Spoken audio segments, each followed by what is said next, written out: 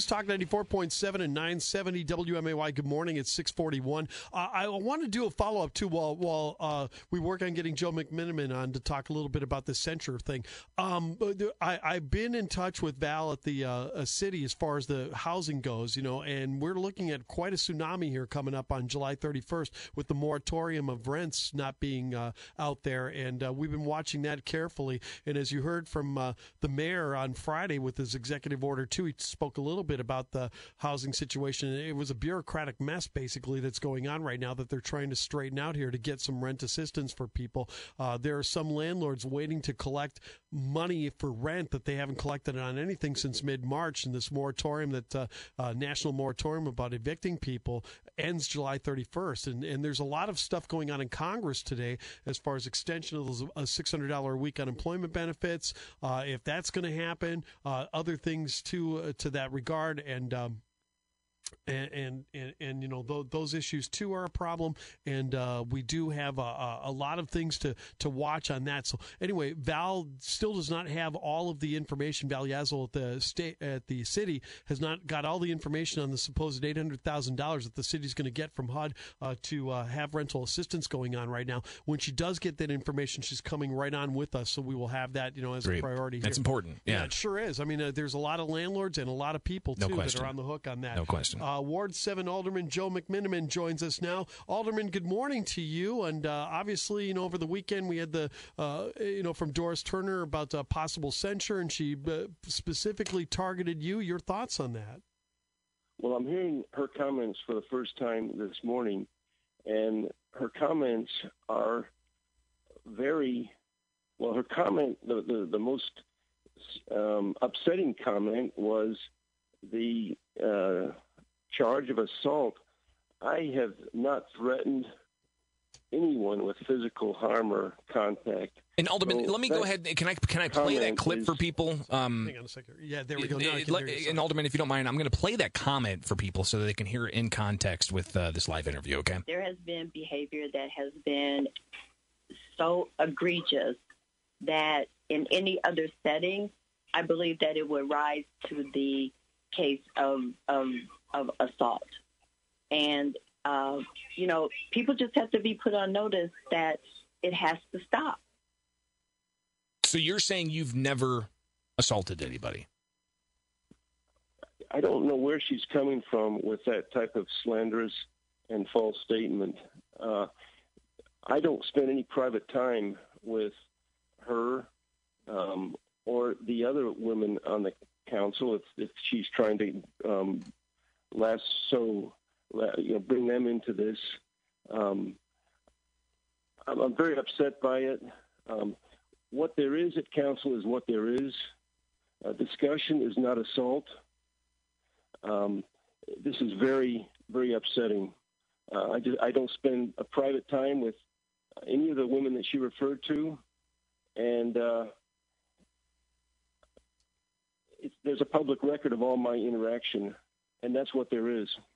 Alderman, tell us a bit about, we know conversations happen behind closed doors or, the offices or by cell phone or even by email, I would imagine.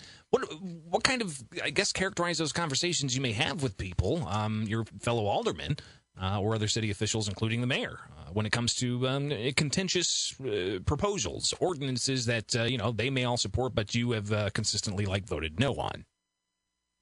Well, I also have a record of, I don't know what Alderwoman Turner is referring to. I have very few, maybe one or two phone calls with Alderwoman Turner in the last couple of years.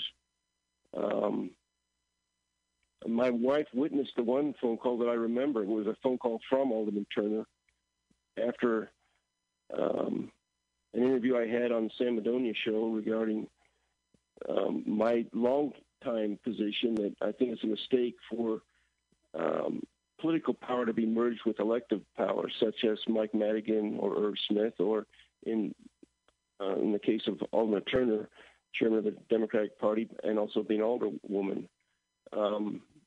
She called me after that interview and was in my view, hostile and inappropriate. And my wife was with me, and I played the phone call. There's one other incident involving Alderwoman Turner that, again, was witnessed by other persons.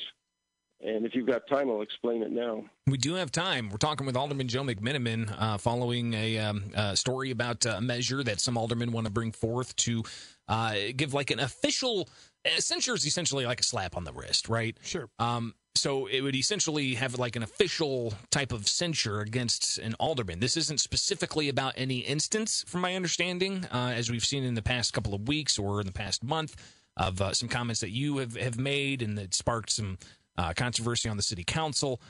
So in that context, we had, of course, Alderwoman Doris Turner in a news story this morning saying that some of the behaviors of some have risen to the level of assault. You're saying that's never happened. You've never assaulted anybody, and you're angered by that comment. But go ahead and I guess give us a bit of characterization of various discussions you've had with other aldermen. Well, I think I'd rather wait to see what these other folks are talking about. But I can just say that the charge of assault is false and slanderous and very inappropriate. And it's very sad to see this public discussions turn into such a personal attack. Well, and you said that you had an example of a different conversation you'd had with Alderwoman Turner. Right. I think very few.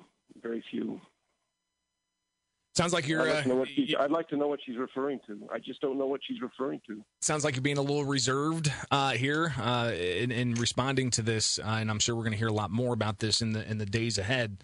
But would you understand if some people may hear your comments and maybe offended by them, or maybe feel like they're targeted in some way? I mean, this goes all the way back to you pointing out that you don't take union money, but everybody else on the council does. And gosh, I remember years ago that blew up into a big controversy. Some feel that you bully them. In those types of conversations that you may bring up during a city council meeting, what is the right avenue for you to bring up those types of concerns? Everyone, if we're going to be public officials, we have to be able to talk about public issues that are important. I'm an elected official, 3 times elected by Ward 7, and bringing up controversial issues is part of the job when it is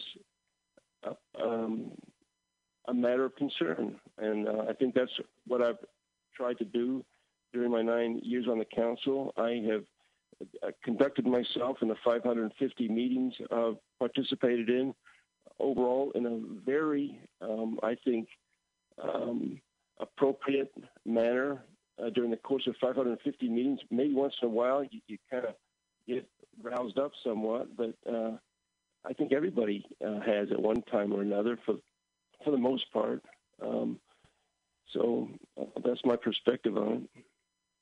I'm just wondering, Alderman McMenamin, if part of this is one of the things I've found about you is that you're extremely direct, about things going on. You don't cut to the chase, and that can be uncomfortable. Do you think some of it's coming from that? I don't know, and I know that there are some very deep differences of opinion on issues having to do with budget, on marijuana, on the uses of political power and elected power, and beyond that, I don't understand it. All right, great. Well, Alderman McMenamin, thank you for your time. I really appreciate it. Thanks a lot, Chris and Greg. Yeah, we'll definitely we'll get more of your reaction as we see this progress. Sounds good. Thank you.